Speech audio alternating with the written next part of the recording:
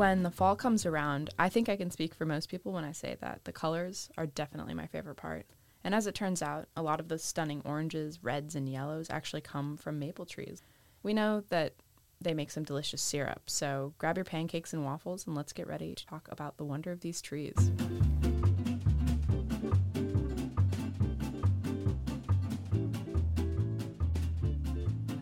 Hi guys, and welcome to Branching Out. This is the podcast for getting to know our green neighbors one tree at a time. I'm Faith. I'm Ivy. I'm Cam. And you guessed it, today we're talking about maples.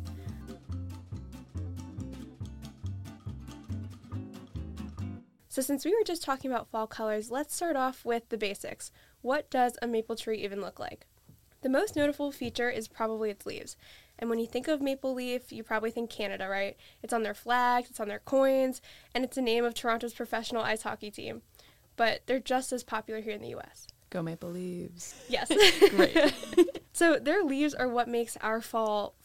Maples have what are called simple leaves, which means that each leaf attaches individually to the twig. They're also oppositely arranged, so they sit across from each other, kind of like pears. And their shape is what we call palmate. So if you look at your palm, you have the base of your palm and also 5 fingers. Got hopefully. it. Looking at my palm. So basically it means that you have about 3 to 5 veins ranging out from the petiole, which is like the base of the leaf. So if your palm is the face, you'll have little lobes. And as for the bark, maple barks are usually gray and smooth when they're young, but what's interesting about them is as they age, it gets darker and starts to crack into long rectangular plates. So you can actually kind of guesstimate the age of a maple, whether it's young or mature, based on its bark. And a fun fact about red maple specifically, which is how I used to study for Woody plants. the woody plants class, is that with red maples, their twigs are light gray, similar to their bark color, but you can really clearly identify new growth because it'll be red in color. Oh.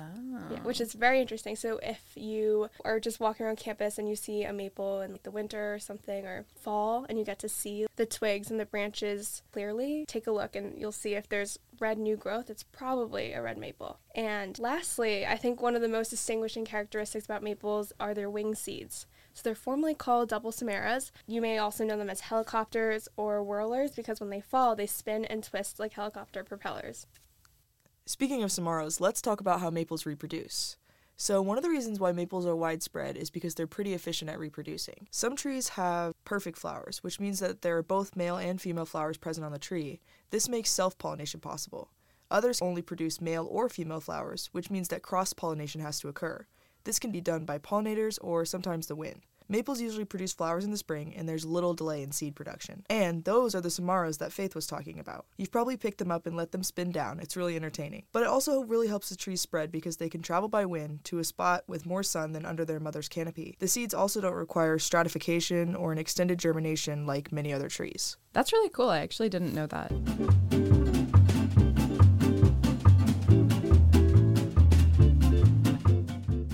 Now it's time to talk about where they are found. So maples are well known for their adaptability. They can live in a wide range of environments, and there are estimated to be between 124 and 156 species worldwide. And although it's hard to determine with 100% certainty, a lot of recent studies on maple trees believe that the genus Acer first appeared in Asia and then later spread to Europe and North America during the Miocene, so a long time ago. And today, the majority of maples are native to Asia, with only 13 found in North America. That's kind of crazy to think about because I feel like I see maples all the time, and where I was growing up, there were always maples, but the fact that there are only 13 that are found here is kind of nuts. And the reason for that is that these 13 species are really widespread due to their adaptability to different soil types and different climates. An example of this is red maples. They can form these extensive lateral root systems in wet conditions, and a long, deep taproot forms in dry conditions. And so because of this adaptability, they're actually able to be the most abundant trees in eastern deciduous forests, which run from all the way from Maine to Minnesota to Texas. That's so interesting. I didn't realize that they could develop different root systems due to where they live. Pretty crazy. Yeah, and if you're listening to our oak episode, 13 species doesn't sound like that much at all, but maples play an important role, and their usefulness to us goes back hundreds of years. There are many Native American stories that I was able to find online about how they first learned to tap maple syrup. The Ojibwe and the Abenaki, who lived in southern Canada and the United States, have a similar story. Maple syrup collection used to be as simple as breaking off a branch and letting the syrup flow out, so no tapping or boiling was required like it is today. But people got lazy and would lay under the trees drinking maple syrup and avoid their work. Typical. I would do that Me too. This part varies in the two stories, but a spirit found them laying like this and decided that they should have to work harder to reap the benefits from maple trees. The spirit got a pail of water from the river and poured it into the maple tree, which diluted the syrup until it was barely sugar water. This made it to where people could only tap the maples at a certain time of the year, and they had to work hard to boil lots of sugar water to get a little bit of maple syrup. And then the Iroquois told a story about a chief who threw his tomahawk into a maple tree, leaving a deep slash. He pulled it out and went on his way. There was a bucket lying near the maple tree, and later his wife went to collect water to cook dinner. She found the bucket full of water from the maple tree and used it to boil some meat. It ended up being very sweet and full of flavor, and that's how they discovered maple syrup. European settlers to the eastern United States and Canada learned from the Native Americans about this resource. Over the centuries, new technologies were developed to collect maple sap more efficiently, and it remains a valuable resource in many areas of the country. Fun fact, Canada produces the most maple syrup in the world. So, how is maple syrup made today?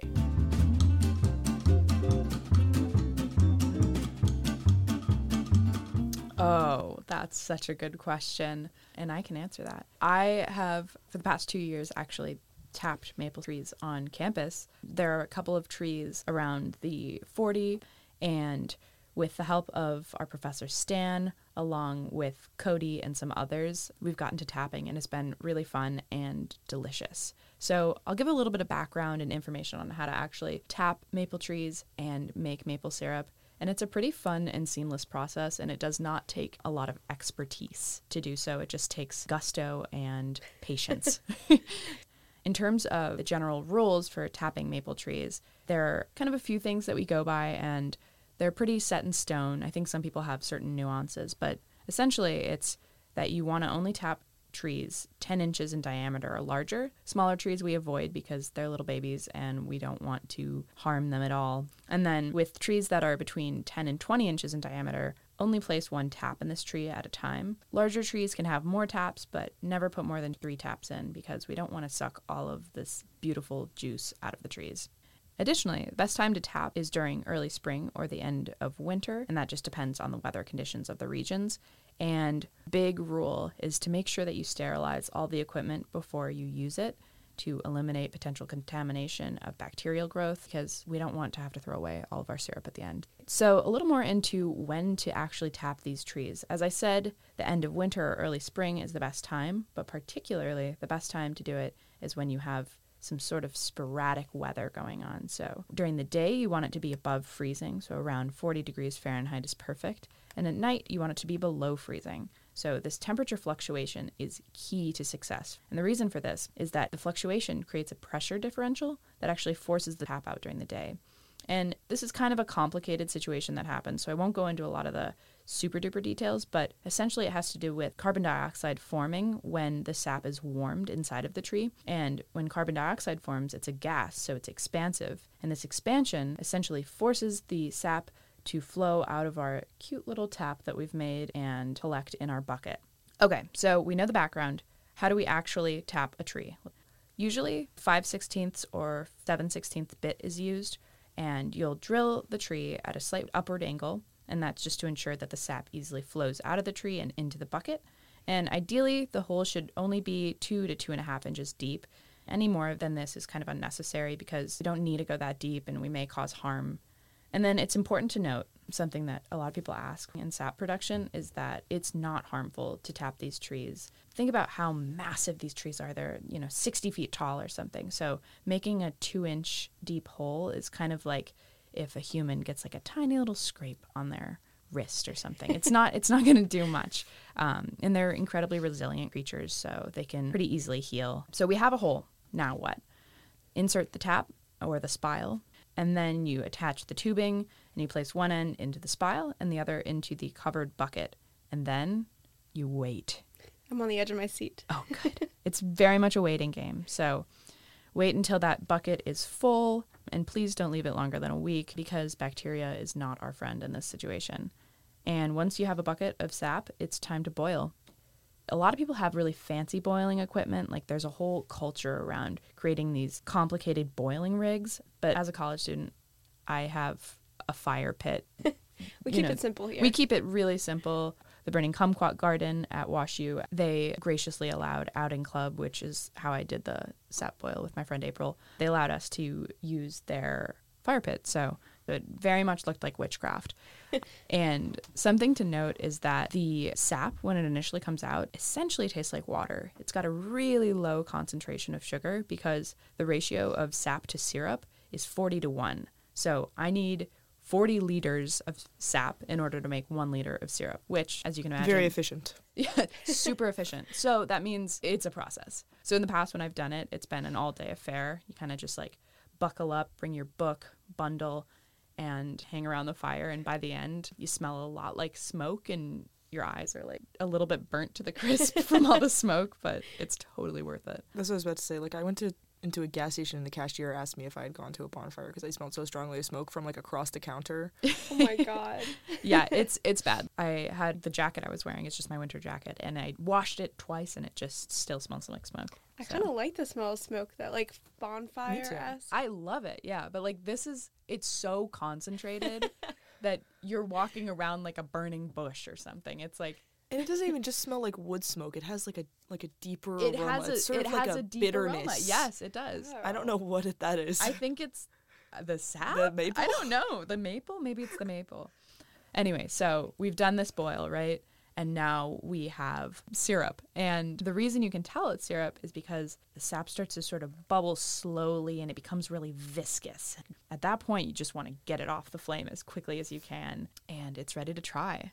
I might be a little biased, but I believe that open fire maple syrup is by far the best form of maple syrup. It has kind of the richness and the smokiness in addition to it just being like delicious and sweet. And Cam tried it, so... Yeah, I was there. It tasted really real is the only way I can describe it. Like, it tasted definitely different than store-bought. That's our hope. I wonder if you could just take the unboiled sap and just drink it like water. I bet you like could. It would probably be good. I would No try clue. it. I would too. I'm not recommending anything, but...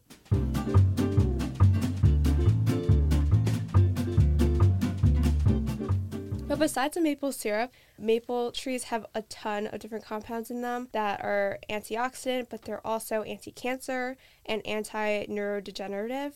So in 2017, researchers at URI have identified over 100 different compounds in maple trees that are like this. And although this was done in a lab and further research should be done, this was definitely something that I found super cool. Shameless plug, we have a group in our research and education in the Arboretum class right now who's studying the antimicrobial compounds in certain trees on campus. So this is something that I'm really proud we can say we are extending upon. Yeah, it's super cool. I'm so excited to see what they come up with. I feel like they're being slightly mysterious, though, so I'm going to be surprised when they pull out the really good research. I'm excited. I'm excited to see what they got. Me too. There are a lot of other reasons why you might want a maple tree in your yard. They're really good landscaping trees because they provide shade and beautiful fall colors, but they're also great at sequestering carbon dioxide, and they're resilient in the face of poor conditions. They're great to sit under and read, or climb, and look closely at the pretty leaves. Although they're very well loved and really useful, there are a few reasons to worry about our maples. Oh no. I know. And I mean, it's really sad because this is something that's not only impacting maples, but all of our surroundings and nature. Since this is a maple episode, we'll just talk specifically about maples. Climate change has been really affecting maple trees, especially syrup season. So basically, with the warmer climate, we are facing and experiencing an earlier sap flow, shorter sugaring seasons, and more invasive species. But improvements in technology has definitely helped sugar maples expand their syrup season and increase their yields, but this may turn into a continuous uphill battle with the climate. You know, it's like how fast can you get your technology to catch up with how fast the world is changing. So something that is also kind of why maples are particularly of concern is that they are pretty susceptible to disease because of their soft wood. Interesting. Yeah. No. I know. It's Not really our sad. Maples. I know. So you guys may have to start tapping your trees in accordance to, Start in weather, December. Yeah, but as we've mentioned before, the point of an arboretum, especially like one that we have here, is to preserve the trees and encourage their conservation. So what kinds do we have at WashU and where are they?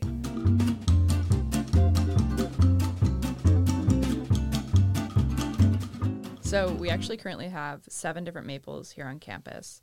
And a number of them are common, and the others they're weird ones that you may not have heard of, but they're all really cool. So we've got the full moon maple, the Japanese maple, the Miyabe maple. We've got a paperbark maple, which is one of my favorites, actually. Mine we have too. the red maple, a sugar maple, obviously, and the 3-flowered maple. I want to hear more real quick about the full moon maple. What is it I called? don't think I can tell you much about the full moon maple. Yeah.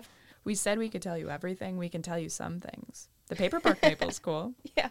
The paperbark maple was one of the first maples that I think we went to because it's right outside the Duck. And I think we only have one. Correct me if I'm wrong. This one's on the one, if you guys want to like visit it, it's, oh gosh, how would you describe it? It's facing the road. It's on the Forsyth? other side. Yes. They're really distinct because it's kind of going by their name, like their bark really peels a lot. Yeah, and it's super thin. It's almost like wax paper, the way it peels, you know what I mean? But what's cool is that they're trifoliate. I don't know if you knew that, but from one leaf, you actually have 3 separate smaller leaves that compose this singular leaf with one petiole. Oh, vocab check. Little vocab. So once you see that bark and then once you see that leaf shape, you kind of can piece together that it's a paperbark maple. Sort of like poison ivy with the 3 leaves. I'm still, even though my name is Ivy, I still am so bad at identifying poison ivy. What are your favorite maple trees? Do you guys have any ones in particular from home or on campus? Ooh, I really love red maples. I know that's the most common answer, but I just love them. It's common because they're so well liked. They're gorgeous in the fall. They're just like this fiery red. And I remember when I was little, I used to collect these fallen leaves, and I would make little leaf bouquets and give them to my mom. And that's so I don't sweet. think she was impressed, but she did pretend. So No, she was definitely impressed. Maybe. But you know what? I love her. She loves me. It's all good. Maples are great. What about you, Cam? So I actually don't know what kind of maple this was, but in high school, I sort of learned how to identify the entire Acer genus rather than like specific trees. What? Like That is just so by cool. like the 5-fingered leaves and then also just, I guess, the general shape of the tree. So I just knew what a maple looked like. So there was this huge maple at a park near my school. It might have been a silver maple, and it got super bright yellow and orange in the fall, and I would just go lay next to it on my walks. It was really nice. That sounds delightful. Yeah. What about you, Faith? I love sugar maples, and like not just because of maple syrup, but also I think I'm a little biased, but they're super popular all over the Eastern North American front. And being from New York, I feel like I just grew up with them, and I love how their leaves turn gold and kind of like burnt orange and red. And because they color a little bit unevenly, it's possible that you can see all those colors in one tree at once. So it's kind of like wham bam fall in like one tree. That's a great description. That is pretty cool. You're selling me. I might have to change my answer. I know. And maple syrup. I mean, you're a maple syrup girl. Yeah, no, you're right. That's kind of all that we have for you today. Visit the Arboretum website. You can find more info on all of the awesome maples on campus. Our sweet Logan does a wonderful job cultivating and preparing that website. Thank you for listening to our podcast. We hope you have enjoyed learning about the maples. Until next time, I'm Ivy. I'm Faith. I'm Cam. And this is Branching Out.